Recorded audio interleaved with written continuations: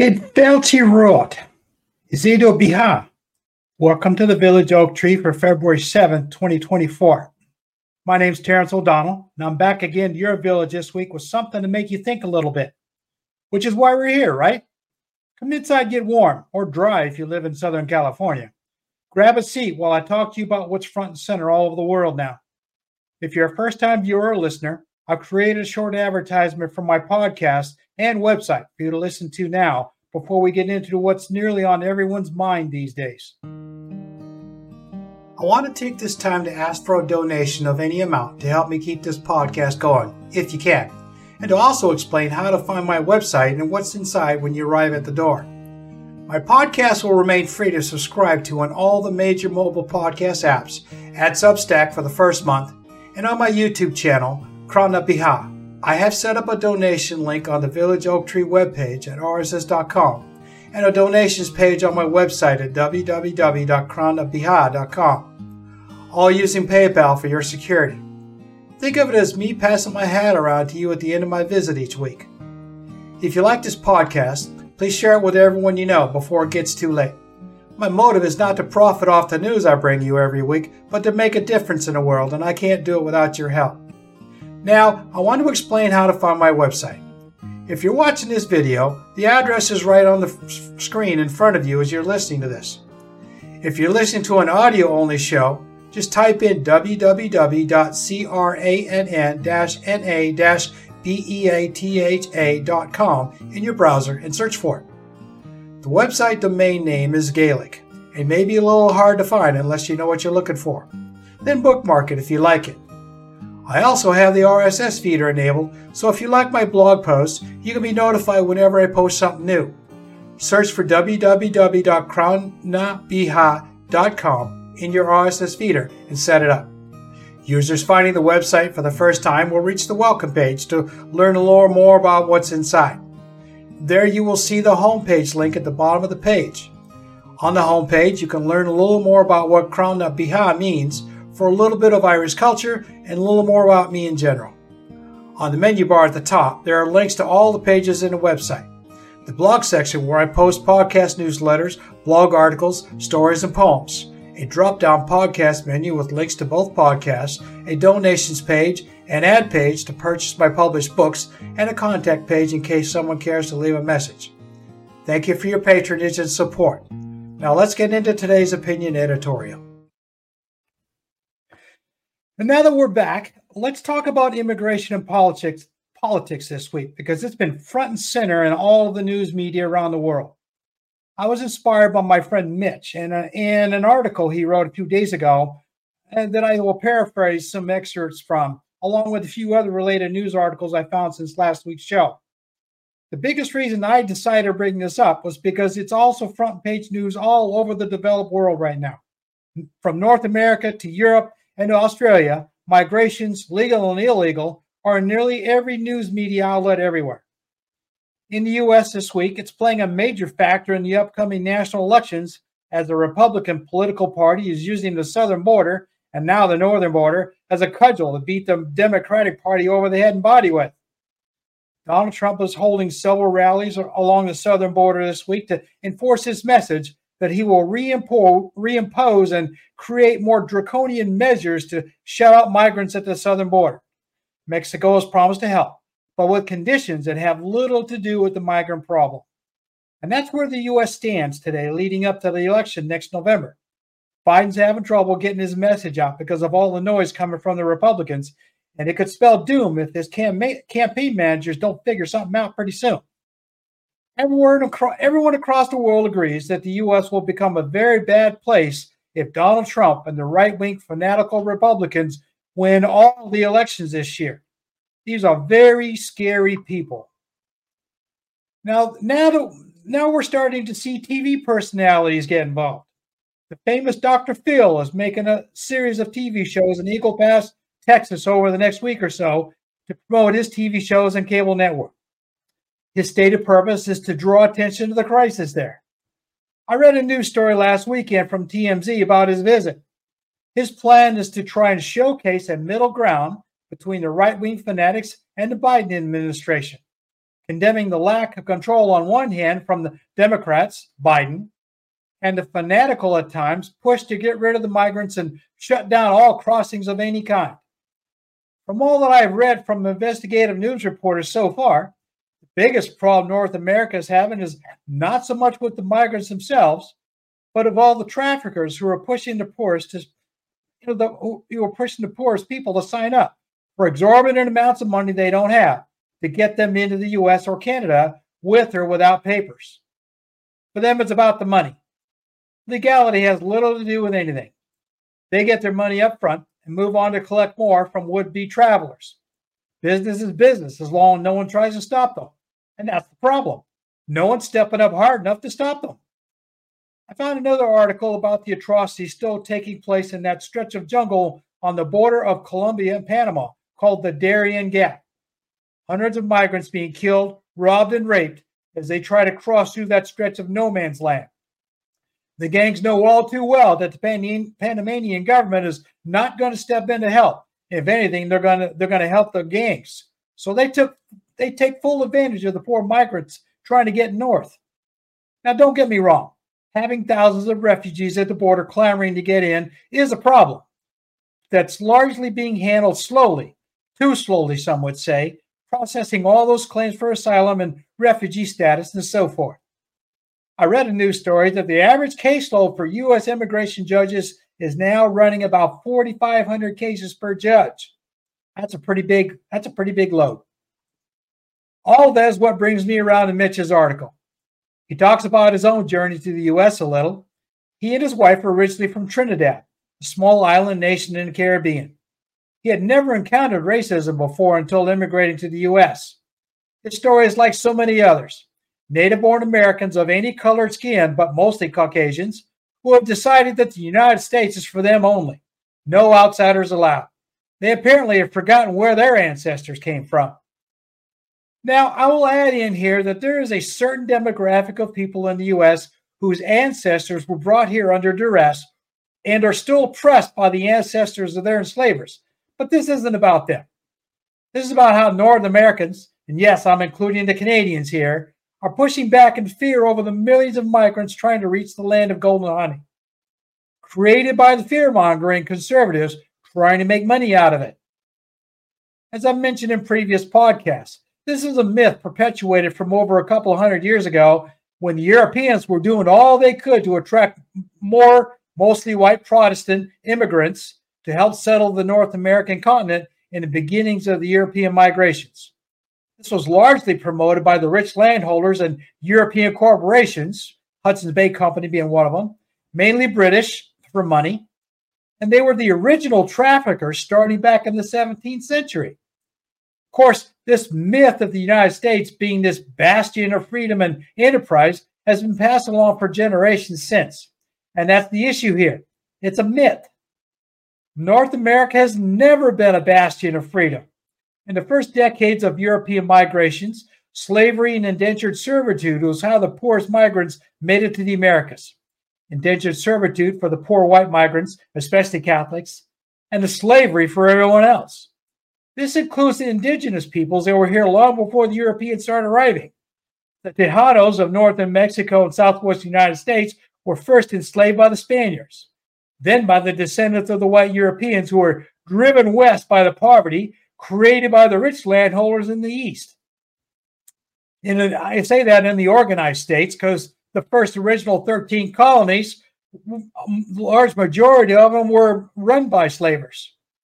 So it didn't take long after that before these rich landholders also moved in and brought their practices with them, enslaving anyone with darker skins than theirs. The history of the gold rush of 1849 in California is a forgotten good example of whites enslaving the indigenous peoples there. Then in 1882, passing the Chinese Exclusionary Act and mistreating Chinese immigrants after they were encouraged to come work for the railroads, then discarded after they were no longer needed. That attitude is still very much a part of North American culture today in the 21st century. Slavery may be outlawed, but the thoughts are still there. Quote, "We are white, therefore we are a superior race, and this continent belongs to us," unquote, is their rallying cry. This is the unsaid reason why the Republicans want to shut off the border. If all the migrants were white Protestants, they'd probably be welcomed with open arms, like the Ukrainians, for example, in recent memory. Immigrants who use the very expensive system to apply for immigration before they arrive are welcome also. And it is obvious that they have enough money to pay for all the immigration fees and know enough English to fill out the prodigious amounts of paperwork. I know this enough. I know my wife is an immigrant, and it's been an expensive journey for her. But why Europeans get head of the line privileges?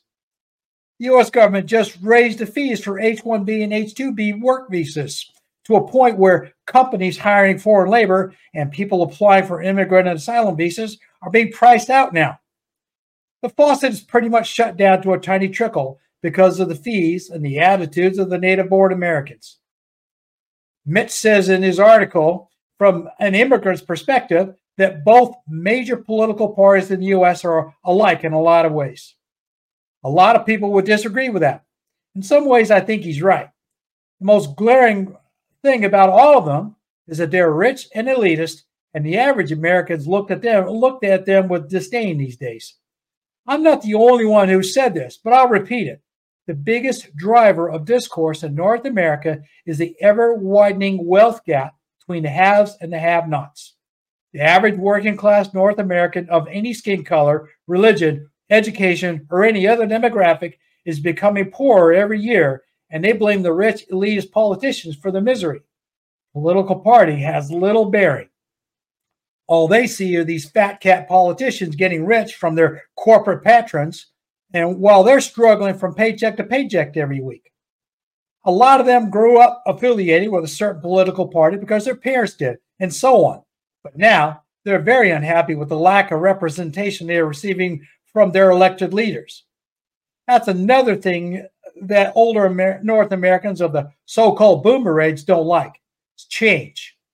They're inclined to believe their elected leaders whenever they say something to them, true or not, until proven otherwise.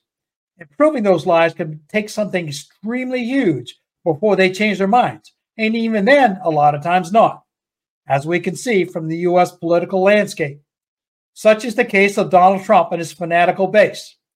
They believe the lies he tells because they're desperate to believe in something better than they have, and they think he's going to give it to them. Same goes for these hard-right Republican politicians. They spread lies for their own personal gain, and these desperate people lap it up. In North America, there are two main factions at war with one another. The lower middle class, the very poor, who struggle day to day. A lot of them are homeless these days, pushed out by greedy landlords and a failing small-town America. And the rich elitists who only care about making more money with no regard for the peons under their social status. The small-town stores that used to be North America's bread and butter are being replaced by corporate retailers like Walmart and the dollar store. And the empty buildings after the corporations went global and moved operations to other countries for cheaper labor and tax havens. Thank NAFTA for that. All of this is why there is so much anger in North America nowadays. It is easiest to blame the poor migrants coming in by the thousands. No one cares why they're coming, just that they are, and the elitists are yelling that they're coming in to replace all of the lower middle class and poor workers who are already struggling. The color of someone's skin has little bearing, as the cries are coming from every skin color in the United States. As in all things, it's all about the money, stupid. Follow the money trail back to the rich people and their rich political mouthpieces. Who stands to gain the most if they shut down the borders and only allow native-born citizens to live and work? The rich people. By not allowing anyone in unless they have a suitcase full of cash, they can force the blue-collar workers to work for less. That only benefits the rich corporate owners, executives, and their political cronies.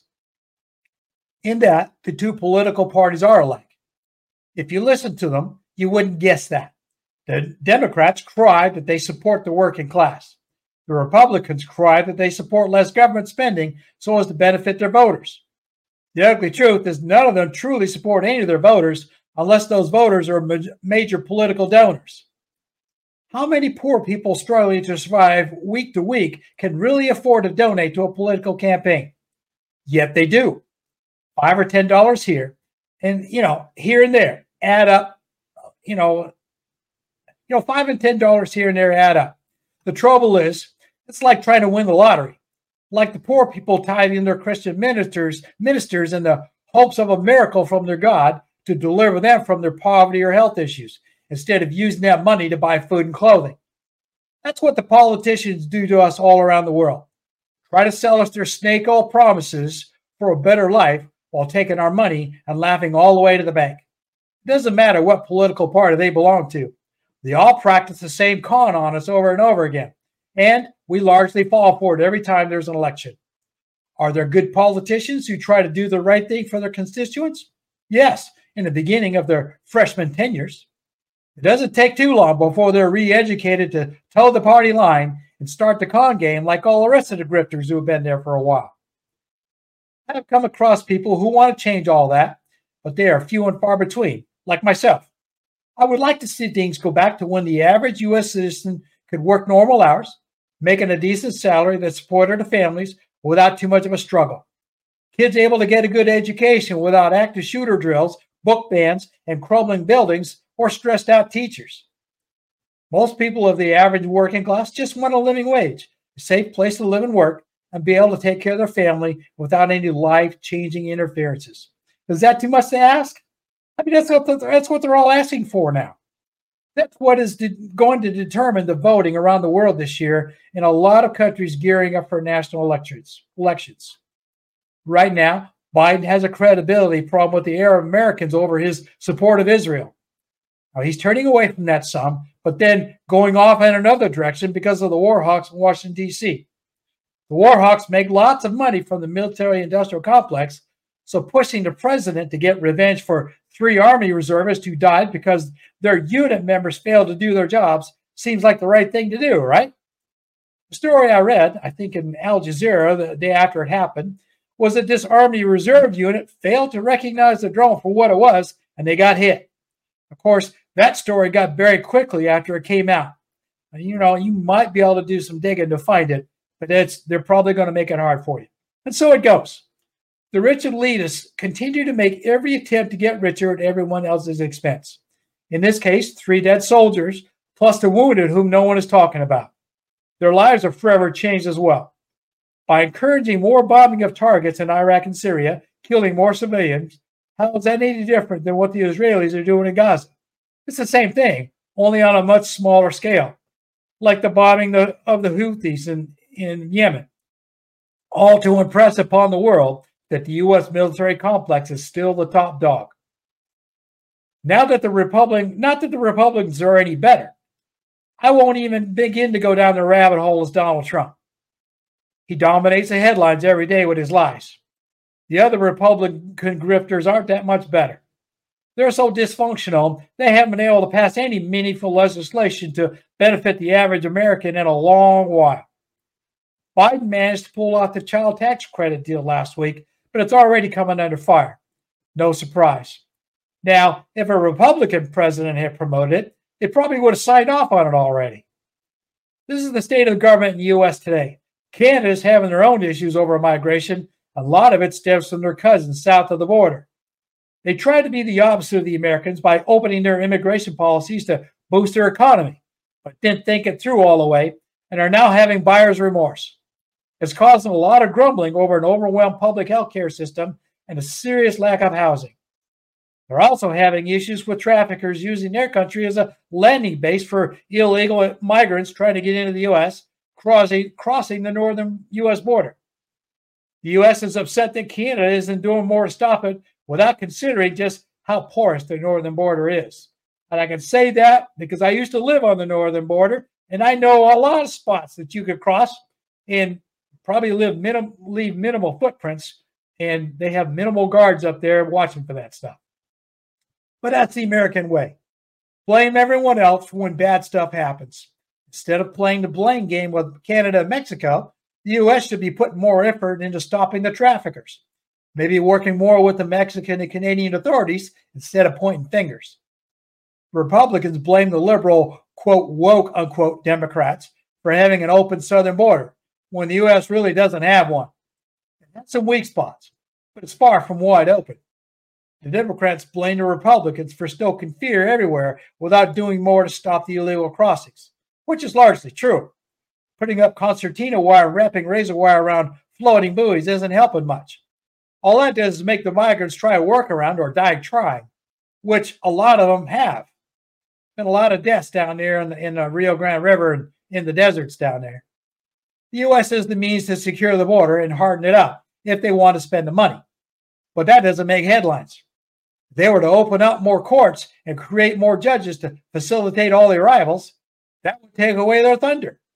They might lose more elections, and they can't have that. Power is money. Making a lot of noise over the southern border is all about power and money. Remember what I said earlier. Follow the money. It doesn't pay for the Republicans in these border states and other nearby Republican governors to go away quietly and actually come up with a good solution to the problem, which is probably why the border bill didn't pass this week. This also applies to the issues with the northern border. Point fingers at the Canadians while they're dealing with their own immigration issues to scare the voters in the northern states, which wins them votes, which equals power and money. The rich get richer and the poor get poorer, which is the unsaid plan after all. And to emphasize that, there's a story out on the business media networks about Jeff Bezos' declaration this week that he will be selling out 50 million shares of Amazon stock over the course of this year. There's usually only one reason a very wealthy individual would do that: legal troubles. Now, there are no rumors out there about any of that, and this story I found doesn't mention why he's doing that. So, why now? Is Amazon in trouble? Is the SEC coming after him? Why is Amazon laying off hundreds of people? Mark Zuckerberg made it into the news this last week for receiving stock dividends from Meta to the tune of $700 million. Barron's report that he used to just receive $1 in salary from his Meta holdings until now. His millions before now came from other enterprises, but he's still one of the richest guys on the planet. It's stories like this that make people do one of two things in life: aspire to be like them, or get angry at the wealth disparity and want to do something radical about it. The majority of the middle class to poor Americans are opting for being angry and wanting to do something radical to change that. The trouble with making radical decisions is things usually go badly because people don't think out all the consequences, such as what the U.S. is seeing now in their current political situation. Voters are getting desperate and scared, so they're opting for radical solutions that their fear-mongering politicians are throwing at them. This is one of the biggest reasons why Donald Trump is so popular with a lot of people. They see him as a radical change from what they've seen before, and that's, stuff that's failed them. They're desperate, and they see him as a way out. He is offering them a quick fix to all their problems. As we know these days, quick fixes are all the rage in this day of instant gratification. The same thing is happening in other countries around the world right now. Desperate politicians pointing fingers at all the migrants and pushing the fear buttons to scare the voters into voting for them. For anyone who follows European news, Germany had a protest rally against the far right-wing AfD party last weekend because of all the fear-mongering they were doing. Some reports state that over 200,000 people rallied to protest their nationalist agendas. In other countries, the fearmongers are winning out. The fact that Germany had such a showing means that there's hope for the rest of us, as they are usually the leaders in European politics a lot of times. Maybe that's what's needed here in North America: younger, cooler heads to actually get things done as they should be, instead of all these scare tactics. Instead of restricting the younger voting blocks, promote them. Maybe if more people from the 18 to 30-year-old generation were allowed to vote, instead of being blocked by the scared Republican politicians, things like sensible immigration and border policies might actually happen. Stranger things have happened. And that's all I've got for you this week. I hope you've tuned in. Got references for you that I'll put in the newsletters for all these news stories that I mentioned in the podcast this week. With all that, I'll sign off, and I'll talk to you next week. Slacha Koremahaget. Thank you for listening to the show today. I hope you enjoyed it, and you'll return again for another episode of the Village Oak Tree. Feel free to share this with your friends and relations, The more you share, the more we can convince enough people to make the world a better place to live in. As a Shawnee, I want to continue to travel to your digital village every week to bring you something that might make you think a little bit after we part for the day. As I say goodbye this week, I wish to leave you with this Irish blessing as you go about your day. May the saddest day of your future be no worse than the happiest day of your past. Slán go fóill, which means goodbye for now in Irish.